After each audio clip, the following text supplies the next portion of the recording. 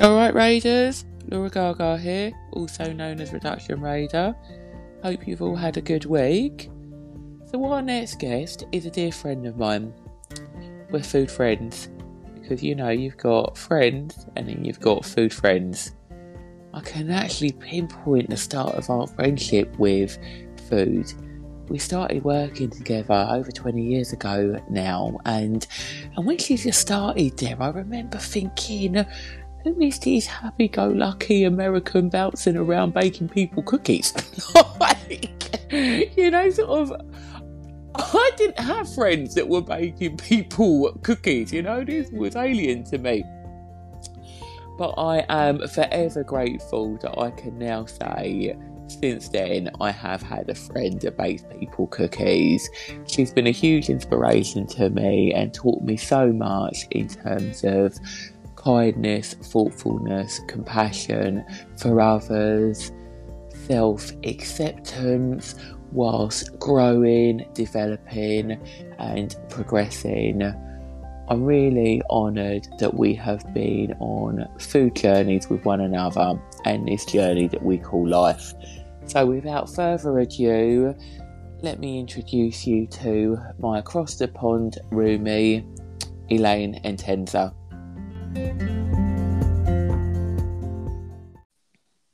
Hey dude. Hey buddy, what's going on? Oh, so nice to speak to you. I know, you too. I'm sad we only have podcast time to talk. We need like a day or a week to talk, but this shall do to start at least. This shall do. And so to give the Raiders sort of, a bit of an insight into who you are, I've already told them that we're friends, but I've not told them much about you. Oh, okay. I'll do my best. Hey Raiders. I love that you're all called Raiders, actually. So yeah, I'm Laura's friend. We met via my profession, fitness. I moved to England many, many moons ago, and I was a fitness instructor and still am. Now focus a lot more on Pilates. So I teach Pilates. I always feel like this question of like, tell us about yourself. And we're so focused. It's like one of those philosophical Laura questions a little bit like, I am a mom, but I'm also the universe, Yeah, completely. Absolutely. It's like, tell me who you are. Is that an existential question? Yes, exactly. Yes, that's exactly it. Like you start to do like, I'm you do. I don't know if you're told that, but it's like you start to answer like professionally. And then it's like, no, but who are you? And you're like, I don't know.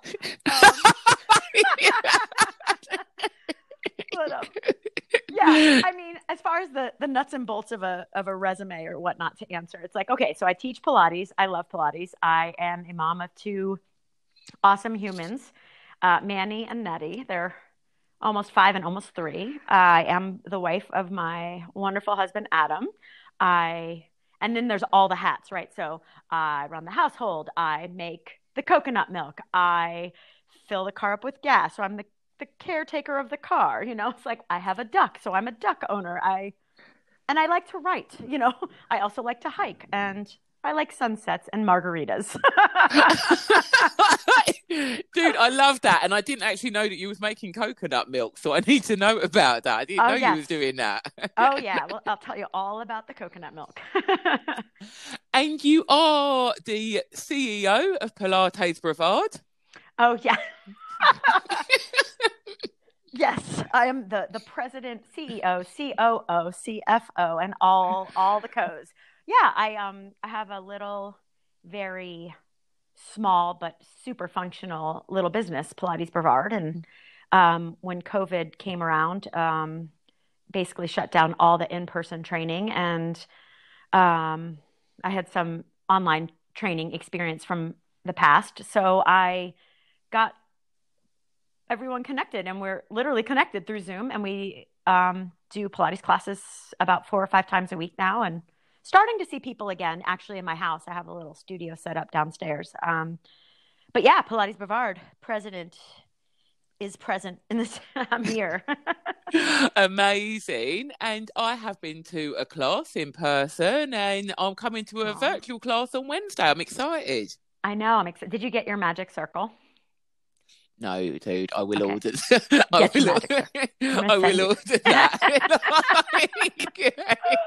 that. I'm being held to account. I will Yes. order my.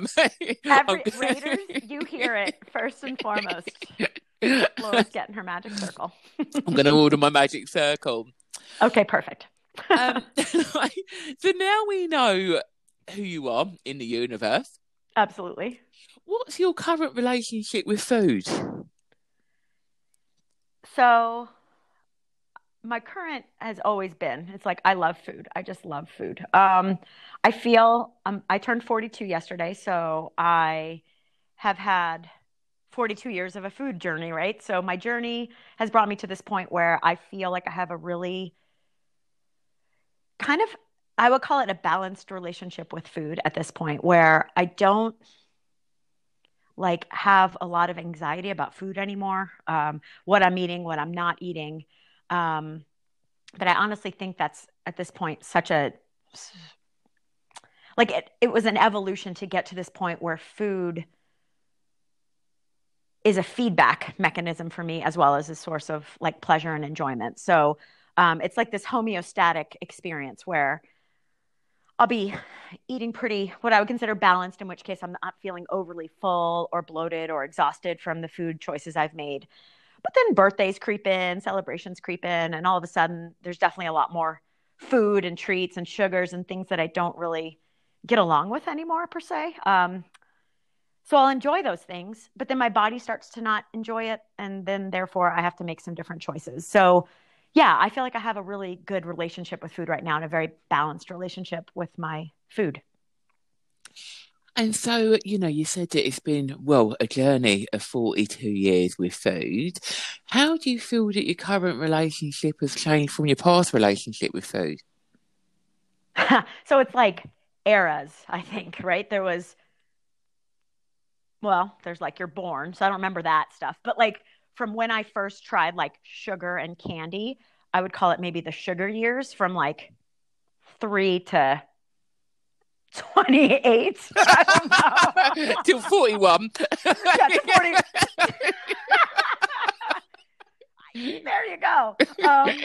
No, actually, I would say I take that back. So like I remember in high school, I started like getting into like fitness a bit, and that's when I like discovered what was going on at that time, right? And what was going on at that time, because I'm old, is like the carb diet was the way forward, right? So nothing had fat, everything had fat. I'll never forget, like we had these things in our pantry called snack wells, right? So they were it was basically like sugar cookies, chocolate sugar cookies, but they took the fat out because they figured out how to do that, right? So you were eating these snack wells and you were feeling great, and I felt great because there was sugar in it, and so I would eat these snack wells. So that was still part of my sugar years, but that's when I became aware of calories and food labels, right? So I started looking at food labels, and then I went through what I honestly feel most girls go through is heavy, hardcore disordered eating, and I got really, and that was triggered by, I got a job at Barnes and Noble, a bookstore here in the States. And I was assigned to like the health and wellness section, which I attribute my whole career to because I shifted from a teaching profession career path to fitness. But anyways, when I was kind of assigned to that section, I really was into all these nutrition books. And then this was the shift where we no longer hated fat. The world and the doctors and everyone all of a sudden were hating carbs. So this was like Dr. Atkins.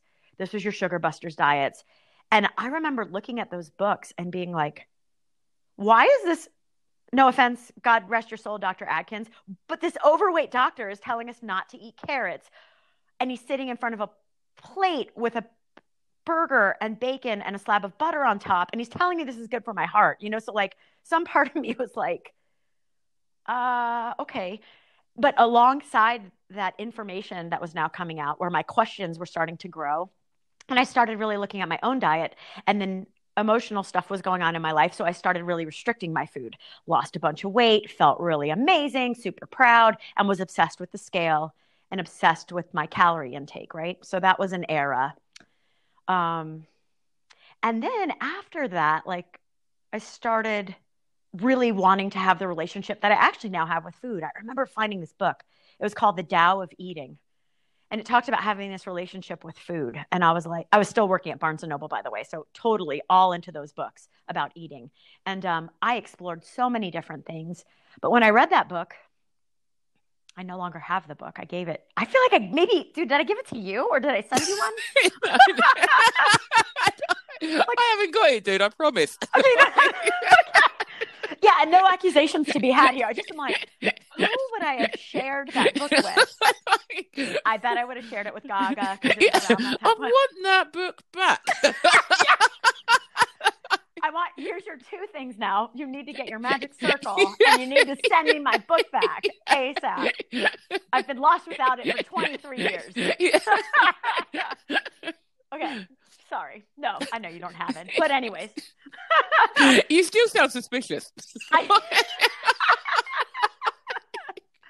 have to check in with my internal gut and see how I feel about this relationship with you in this book. Anyways. But yeah, so the book, it basically, dude, like described something I never thought was achievable because it was like, it literally, like the message was listen to your body. And I was like, I can't. What do you even mean by that? Who's going to tell me what I need to eat? Like I need a lesson. I need a diet plan. I need to have no's. Okay. And this, this is going to sound, I don't mean for this to sound flippant, right?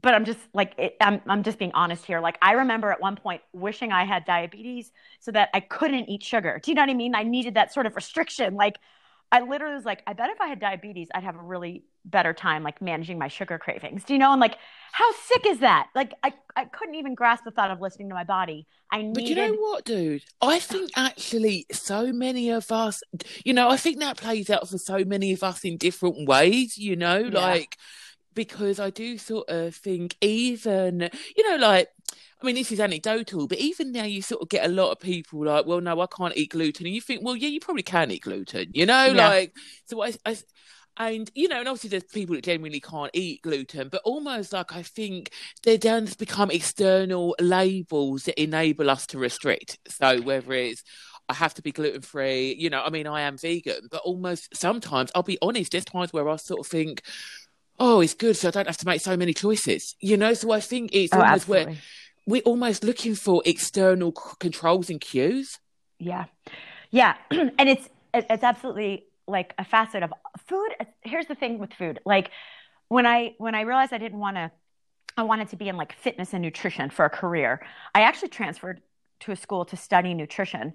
And it was one semester in, and here's what I realized. I'm like, you know what? I don't want to tell people what to eat because, and at that time in my mind, I was like, the only job you can do with food is be a nutritionist, and like give people food plans. It was like this, like epiphany or self-realization or all those things in one that was like, it's not just food. It's never just food. There's always emotions around food. And I'd almost want to get a psych degree well before getting a food degree. Because of what you're talking about. It's like, anything, even intermittent fasting, none of it's bad, by the way. Anything I say that like is an external restriction that you give yourself, it's like boundary creating, right? And like, I work with kids and like I forgot to say that in my Who Am I? I teach at my kids' school 2 days a week. And it's Montessori based and we create these boundaries. And kids at a very young age need boundaries to understand how they exist in a sense and where their world is. And I think with food, I mean, I literally could talk for a lifetime about it because there's so much there and there's so much confusion. I love the book Omnivore's Dilemma because it's like, I get overwhelmed. I told you this, like even going into like Cold Stone back in the day, don't have me build my own. I'm too overwhelmed with all the choices. Like, just tell me what you want me to have. I just don't care. You know what I mean? It's just like, yeah.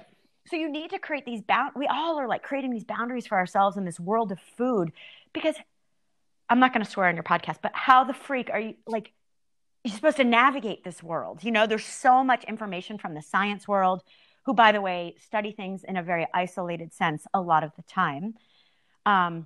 Gluten is a great example of this. Like I can't eat gluten. Well, to me personally, I believe a lot of emotional stuff exists within us and we start processing a response to things that are processed in an unhealthy way. Like there's some healthy existences that have gluten in them that might not affect you that way. But gluten has gotten the title because in a lab it was shown that gluten causes this or might do this. So yes and no, there's truth there, but it might not be a truth for everyone. But it's just, oh, dude, it's just like the journey is never ending, man. I love that. The journey is never ending. And I thought you might like that. Yeah. I said that for you. You know me too well. Absolutely. Because the journey is never ending. And it's sort of like, as you're talking about your own journey, and obviously I've not known you for birth, but it's been the it's been the last 20 something years. And, and so I sort of feel like whilst you've had your journey like with food and life, I've had my journey with food and life. I sort of feel like, there's been food as a journey within our friendship and, and actually whether you've always realised it or not, you've been at some really pivotal points in my food journey. And I remember I think I was maybe about 22 or 23 at this point, and definitely sort of on that disordered eating spectrum then, and sort of overtraining. And and it was and I remember you were training me in the gym, and I kept saying to you about I wanted to lose this 0.5 pound, and I kept going on and on about the 0.5 pound, and you said, well, what if I was to put you on the scales and told you, and didn't show you the scales, but told you you'd lost a 0.5 pound, how would you feel? And I'd be like, well, I was ecstatic. And you was like, but how would you know? Like I could tell you anything, like how would you know? And it was just strange because at that time I was just sort of thinking, what's this woman not getting? I want to lose 0.5 pound. How do I break this down? I don't know about her sort of magic act, or she's going to tell me I lost a 0.5 pound, I didn't lose a 0.5 pound. I want to lose a 0.5 pound, and it's sort of like, and at that point it was just, I was sort of really in this dogmatic state that I couldn't, on some level I could hear you, and I must have heard you on some level because it stayed with me, and and actually it was sort of part of my sort of changing and sort of having a healthier relationship. But in that immediate, I couldn't really hear, it was like my sort of subconscious knew what you was getting at, but I wasn't really hearing it. And it was and sort of, so you was definitely pivotal in that and other conversations around that time. And, and I remember you sort of buying the book for me, and it was 2013. Was it The Tao of Eating? Not that book. Okay. Just checking. It was 5 Ingredients, 10 Minutes by George Clancy.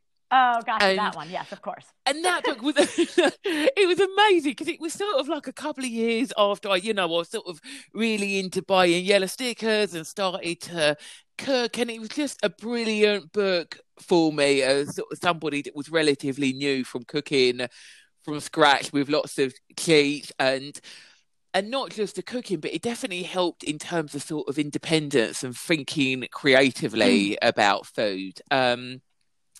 So I mean, I've gone off onto a bit of a tangent, but I guess I'm sort of, I guess I'm just echoing what you said, in that it doesn't end. Well, I think it's so interesting talking to you about this because you're bringing back so much of my memories through the years of working with people, right? Like I'm thinking of clients and experiences. I mean, I've been in this, since that day in Barnes and Noble being assigned to the health and wellness section. 20 plus years have passed. And it's just like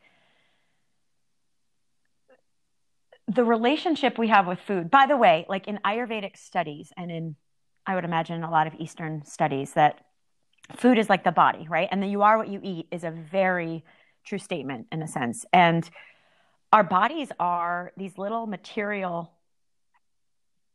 examples, in a sense, of what's going on at any given time in either in our environment, internal, and also our external environment, right? So there's a lot of theories out there that as the planet becomes depleted, so does our the prana or the energy of our food, right? So that is such a deeper evolution of me realizing 20 years ago that, God, there's psychology behind food.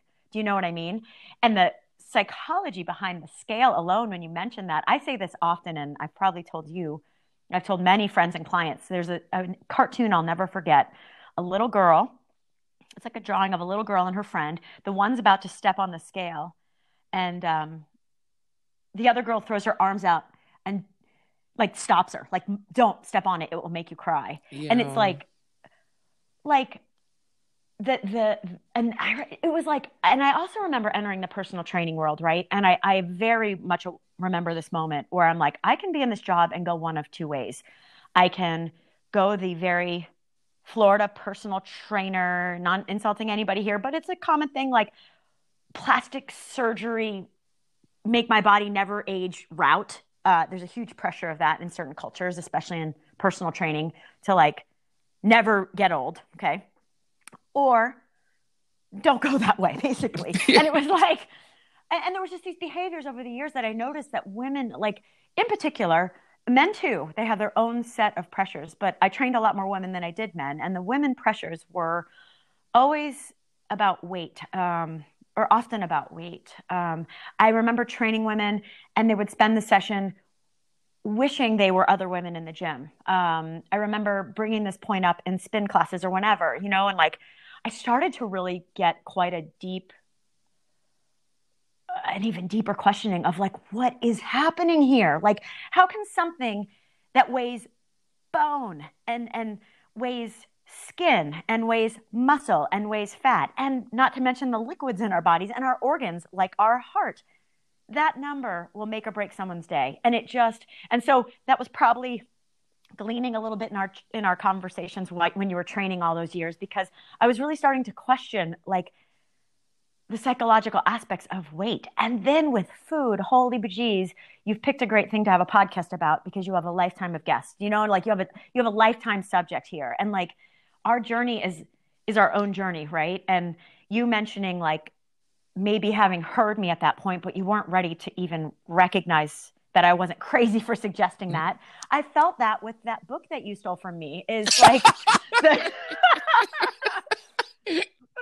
know what I mean? It was like, I was reading this when I was like 20 years old. I was 105 pounds, by the way, and I'm 5'4". You know what I mean? I was like shivering in Barnes and Noble because I'm not eating enough food, feeling very proud of myself, reading this book, wanting whatever it was talking about, like listening to my body. I was not listening to my body. I was listening to my mindset that needed boundaries to begin my journey, or to continue, right? To continue my journey with food in this world that is so, again, I won't swear, freaking overwhelming in so many ways. So yeah, it's been a long journey. I realize how long the story could actually be. But I'll stop there. Yeah. And it's, and I liked what you said about almost, sort of there's something about food that sort of relates to our external world as well, because actually sort of when I think back to that time sort of in my early 20s at the gym, actually sort of my external world was feeling very out of control. There was stuff going on at home within my family, and food becomes something that was so easy to control. And I guess as well, almost what happens is there's sort of people around you that will also endorse and support these behaviors. Oh, there's a community for everything. And like, I'll put it out to you Raiders. Like, I'm acting like they're my Raiders, Laura. Sorry. You Laura's Raiders. Still, well, like, states, you can have the stateside Raiders. Oh, sweet. Hey, another subject for another day, but we have a Go grocery outlet here. All yellow sticker. They don't even put yellow stickers on things because they're all items that are on sale. But so I'll find my Raiders here. But I digress. For all of you Raiders out there, just like look back at your own food journeys. I love that you call it that, like a food journey. And just start to look at when you did want more control over your food. Like I put that out there. Just start to be aware of how your life, it's like railroad tracks, sort of coincides alongside, parallels what you're eating. Like what is going on in your life and what are you eating? And now there's probably a lot of us that like, if we haven't even become aware of food, which if you're listening to this podcast for this first time, welcome to this world of food and the journey of being aware of what you're eating. It's like, there's like, Laura, food is life. Like, food, it just is like start to pay attention to what you're putting in your body. And it's like this entry point into awareness, right? Like I love teaching Pilates. For me, it's like this entry point into awareness through movement. Like, how do we move our bodies? And what are you feeling about that? Okay, cool. You just now opened up this window of awareness. And food, I would say that would be another area in my book. Like pre-sugar was like who's even paying attention to what I'm putting in my mouth era? Like I just ate whatever was there, you know? And then you start to develop this awareness. Okay, that's your first, it's like you're meeting food on a first date. Like, oh, cool. Nice to meet you. I'm now starting to pay attention to you in my life. And then it's from there, right? And so if you haven't been aware of food, become aware of food and then start looking at your life next to what you're choosing to eat. If you even realize that's a choice, some of us don't. And go from there and just see, you know, a little experiment for you. Try it out. Yeah, and I guess that sort of really sums up what you were saying around, did you call it sort of food being feedback as well? Yeah. Or right? your body giving you feedback? Yes. And what's crazy is what I realized is even though I've had many, like I would say Ayurveda was really a game changer for me in becoming aware of like how to develop this relationship with food that isn't something I'm I finally feel boundary free, or because the boundaries are self-induced in my body or self-regulated. My body doesn't want to do this stuff. No matter how much experience I have with that, I can still override it. Like even the past couple of months, I've just been busy and excited and these energies that are exciting. Like I love being happy. I love being filled with joy. But even that, it sounds silly, but that can get to be too much, to where I recognize the old patterns of eating come into play, where I'm not paying attention to what I'm putting in my mouth because I had a joyous childhood. So that's my journey, right? Not everyone's is the same. No one's will be the same. But I had a joyous childhood. Food always represented joy and fun. But guess what? My body does not think a pack of Oreos is fun anymore. You know, I don't think it ever felt a pack of Oreos was fun. So, but I never listened to it, you know? And so that's the thing. It's like, I can still to this day override the feedback loop because of happy emotions that I want to feel at all times. But eventually my body starts to feel, now it's like it's a sluggish thing, or like I actually feel nauseous from 3 days of whatever, you know, or having sugar back in my diet consistently. And again, if you had told me 20 years ago that sugar would not be in my diet consistently, I would have punched you or just laughed at you. You know what I mean? I would have done something to be like, you're insane. A part of me would have heard that though and wished that to be true. Again, I wished that I had diabetes at one point in my life. So there you go. Like, it's a crazy thing. It really is. It really is. And I guess as you were talking as well, I was sort of, well, I was thinking about, you know, food waste and, you know, and I mentioned that book and that sort of been in the early years of me buying yellow stickers. And I guess I sort of was thinking about what was happening for me then and I guess my external world. So, you know, I think there was something around, I was living alone.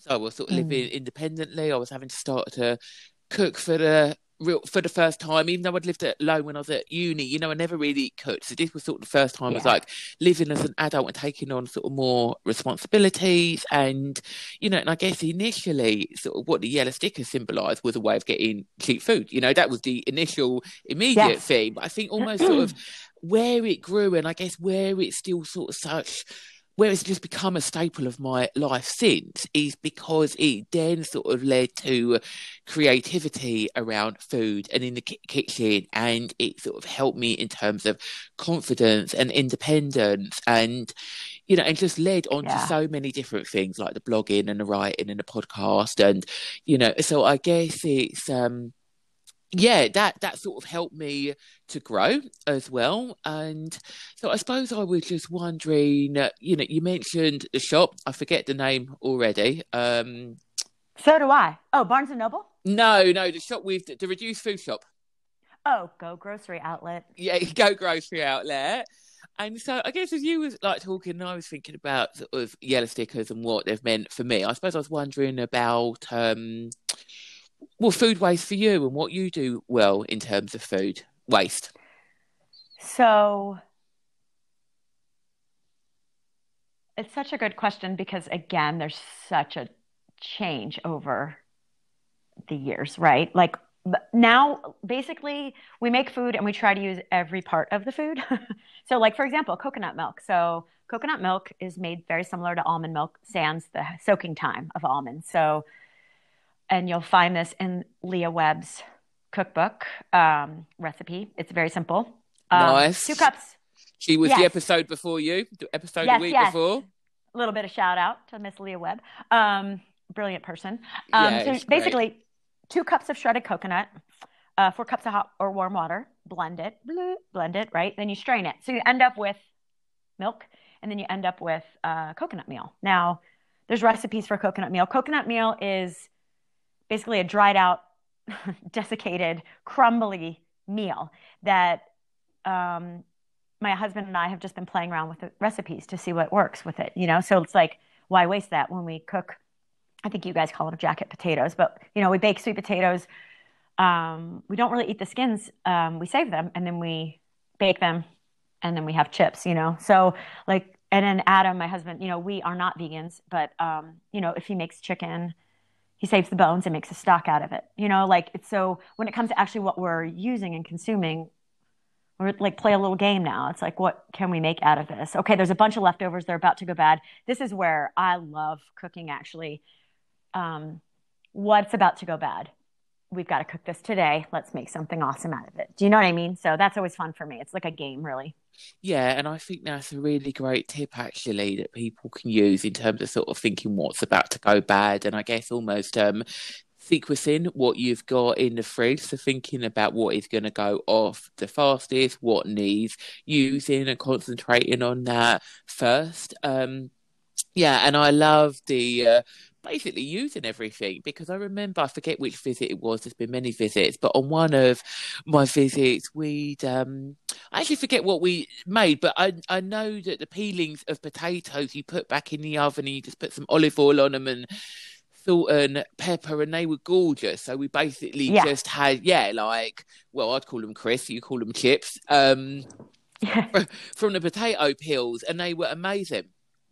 Yeah, and they just taste, and it's stuff like that. I mean, again, you could eat, it's not like a thing you have to throw away. A lot of people just eat the jacket in a sense, right, of the potato when it's baked. But I don't know. We tend to like it a little more as a chip. Now, we don't have all the tools. I think a dehydrator might even work better, but you can just pop in the oven, hope for the best, and try and make them crispy enough to enjoy, But yeah, it's like, again, to even think that I'm doing this stuff now or to realize I'm doing this stuff now is not where it was many moons ago. It's like, I don't know. I think that keeps coming back in the conversation with you as a realization for me, because sometimes when people hear that stuff, they're like, who the heck has time to make coconut milk? Or who has time to do this? Who has time to cook, let alone like make stuff with the stuff I should be throwing away, And I just throw it out there like these are all little small steps, to get to these points. And you know what? And I think it's an important point. I mean, we're talking about journeys and we're talking about food journeys. And I think it's a really important point to stress because I think often what happens, especially in this sort of world of social media and the likes of Instagram, and you're seeing an immediate picture, an image, but actually what you don't see is the journey that the person has been on. Like we're talking about journeys that are sort of going back over 40 years and, and friendships that go back over 20 years, so people have not, people don't see that journey. And like you said, how you get to the point where you're, making your own coconut milk. Well, that's not something that you was necessarily doing at 23 or 35 or, these things they're a transition, aren't they? And they're a journey. And like you said, and I guess it says something about the place and time that you're in, but also the journey that's gone on before. And and I don't know why it keeps coming up, but when you've been talking as well, I was thinking maybe because I told you earlier that I've had this litter picker and I've been going litter picking. Yep. Do you know what I remember? I can't remember how old I was, but I must have been. I was old enough to walk to school on my own, so I can't remember if I was like in junior school or secondary school. But I remember I'd been to the shop. We always used to go to the shop, me and my friends on the way to school, and I bought a magazine. So maybe I'm guessing maybe I was about 12 or 13. If I was buying magazines, perhaps I was a teenager. I love And how it's progressing. You're like, actually, this is last week.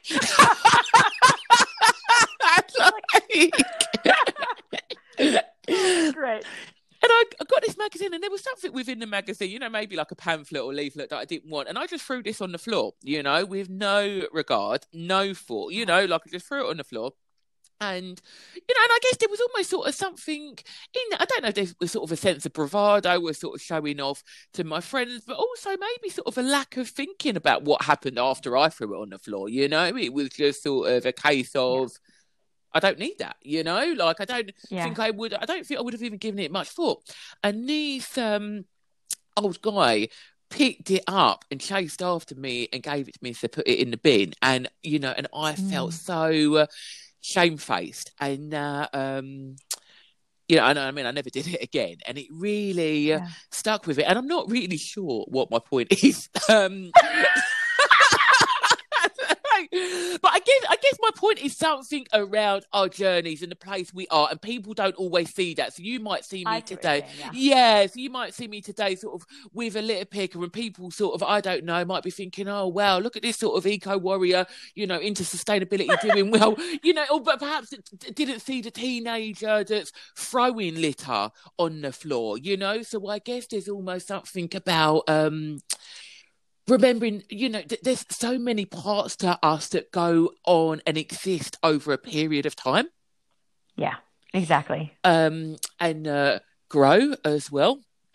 Well, it's interesting that you say that, because it's like, this in my mind is sort of like this image, I guess. But basically there's like this linear path, right? Like there's where you were back when you were 27 or 38, whenever you got this magazine and threw the thing on the ground, whenever that was, right? It was in your past. But like, since then, you have become what someone, maybe if they're driving by, think you're this eco warrior, right? So that there was this linear journey. But then there's like, at any given moment on that point, like you're here now, there's this like horizontal expansion of like all the emotions going on and the reasons you decided to do this. Like, so there's this past that you're bringing along with you. And then there's the current moment where you're at. And then there's this huge future in front of you. And it's like, there's so many variables. And I think it's neat to understand, like, the less we try to control, I don't want to say like throw away all your boundaries, but like you start to realize like that whole thing, like not so much that anything is possible, but anything really is possible. Like back in the day, you threw that thing on the floor. If you hadn't had that random experience with that dude, you might still be throwing stuff on the ground, like there's all these variables that come into play to get someone where they are at a certain point. So I'm not so much like making a pitch for people to not be judgmental, but good or bad, idolizing someone or thinking someone's done something wrong, like we're all in this together, like, and we all have a past and we're all somewhere very present and like have a lot going on at that present moment. So it's like, even now, if you, jump forward 5 years time and look back, there's going to be some evolution going on. I think it's kind of inevitable, and completely just respecting that. And then again, food is such a like a picture of that, or like an example of that as well. Like, again, if you start making if you make a conscious relationship with food, you start to recognize it's a choice at any given time, what you're eating and what you're doing. And then you start to go deeper, right? Like now I'm at a point where like, I want to grow food. I don't want to go to the shop and buy things in plastic. And that would have never been me 20 years ago. Like convenience was key. So, we're all somewhere. And I just respect that. And I guess that sort of, that nicely answered my next question, which was going to be, what do you want to do more of? So I take it sort of like the growing of your own food, buying less plastic. Yes. Yeah, exactly. I also wear the hat of psychic, so I knew that question was coming. No, but yeah, it's like, it is. I think that's what it is. It's like, I feel this like evolution of returning to a simple life, because I always have questions about things that are not simple. I never understood, I had those questions back in the day when I first started in fitness, like, why are people getting, I understand why people are getting surgery to change their bodies, but you're going to die. Like this is the one for you, Laura. We're all going to die. Right? So like, why and like, why are we fighting the aging like I'm one of those. I like the idea of getting wiser, and again, I think it's great to feel great in your own skin. I think people should do things that make them feel beautiful. But I remember having these women like having their bodies cut open to like feel better. And I had a really hard time with it. And I know it's such a controversial topic that I almost am hesitant to bring it up, but it really affected me where it was like, oh God, this seems like such a really invasive thing and so complex when there's an emotion there that I think is hurt or not feel fulfilled or something, and that has just carried over with food over the years. And, you're a vegan. So like you've definitely, if not felt it, but like been involved in the community that choose to be vegan for the rights of animals and like this connection to animals and like, where am I buying my food? Like it's just all connectedness. And I just realized the more simple I am, the more peaceful I feel and the better I feel in my body. So again, 20, 30 years ago, this was not me. 10 years ago, I wanted this, but I had no idea how to get there. And now I'm at a point where this is the next step for me. I want to grow food. I want to be more connected to things because when I'm not, I don't think it's good for me. Sometimes I'm not aware of it, but there's some sense at this point where like, I don't think this is good for me, So, and that was a feeling that brought me through my fitness years, coming out the other side, not having to go under the knife to feel okay. Do you know? So I feel like that's done me well, that this train of thought of questioning and starting to listen to my body. And it's where I wanted to be. And now I'm here and I'm ready to move forward with some new growth, Yeah, completely. Absolutely. Because I guess the difficulty is, if we do sort of just focus on things, whether it's, injecting something in our lip, sucking something out of our stomach, being preoccupied on that half a pound as the 20 something me was, that actually, sort of what I was describing, it stops thinking, it stops the sort of thinking, it stops the connection, it stops the exploration, it stops the feeling, so you're talking about sort of being connected and trusting your body and that being information. I was removed from it, that like you said, that really what I was looking for was an external control and validation. Yes.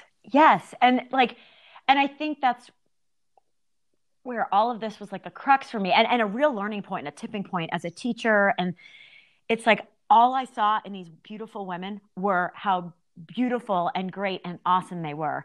And it was like so heartbreaking when to me, I was like heartbroken that they felt they needed to do these things, but we all have to do these things. Like we all have a relationship with control and we all have these things. And I think through that, I mean, I guess part of it was a judgment. It came from a sadness, but it was a judgment, And so now it's like, again, that respect, like everyone's in their journey. We all have these boundaries. We all have to draw these lines, and I have an acceptance with that. So again, I just, like you were saying back in that time, you needed those boundaries too. And I guess I don't want to have judgment on them anymore, and I want people to really recognize there are human beings behind these choices and to accept it. It's like, this is where we're at, and that's something I've gone through. That's been part of my food journey is acceptance, right? Acceptance. And here we are. Now I want to grow some food, get rid of some plastic. And so my last question is, dude, what changes would you want to see in the world in terms of food waste? I think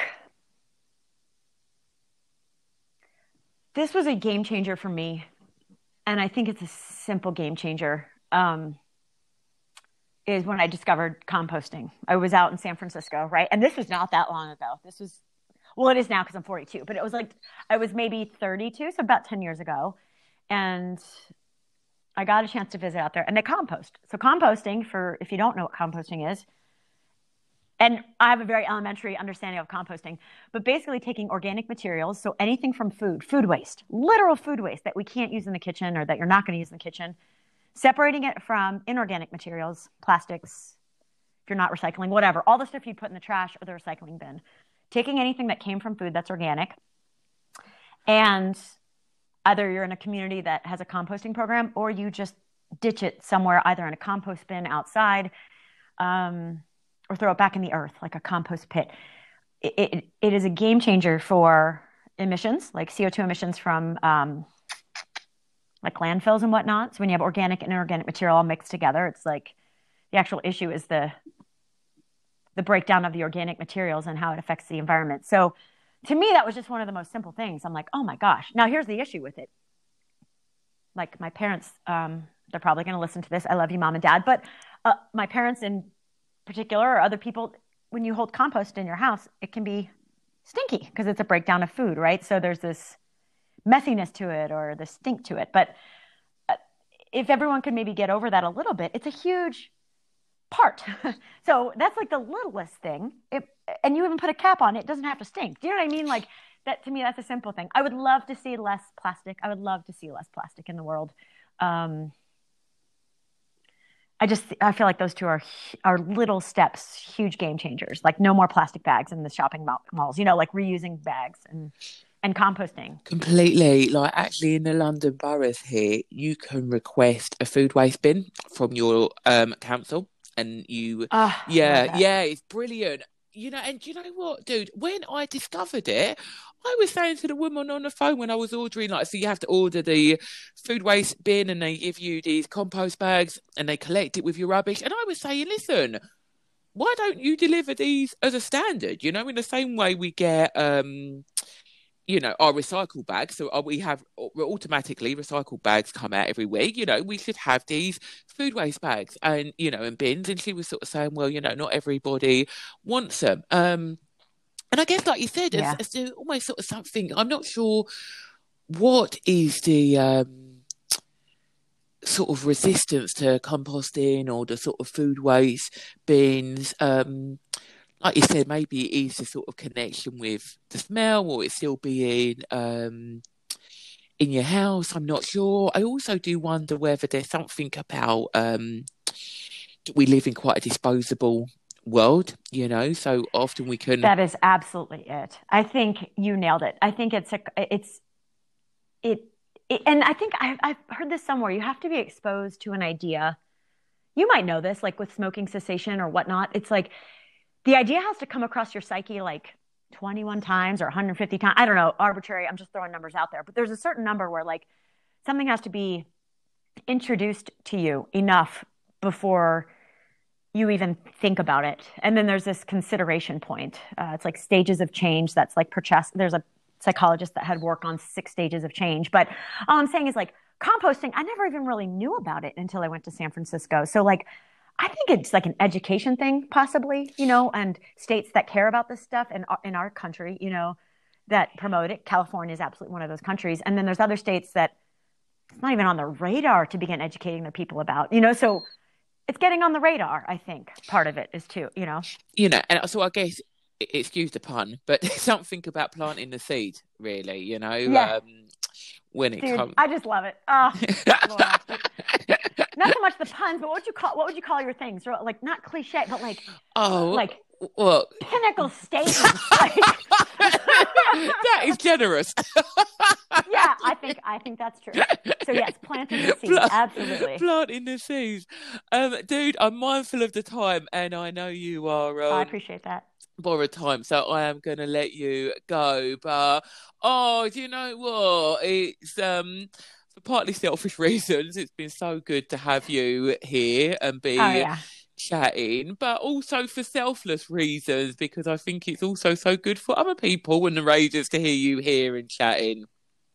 Yeah, and I have to say, when I think of our beginnings of the friendship, which might be another podcast for another day or not on a podcast, depending on what you want people to know. But like, it's like thinking of how, I'm talking about this food journey that we all have, whether you're aware of it or not, like a relationship with food and what you've done with yours. I cannot commend you enough. And I feel like you should be beyond proud of yourself for dude, what you've done for people and what you've done for yourself. And you're doing this podcast and it is going to help a lot of people. And just having conversations about food and there's so much to that, as we've talked about, as you'll always talk about. And it's just I think you're doing I just think you're doing a great job, dude. And I love you. Oh, dude, I appreciate that. I love you. You are a forever inspiration to me. And Oh. and I'm glad that we are still on one another's journeys because it's not stopped yet, dude. We're still going.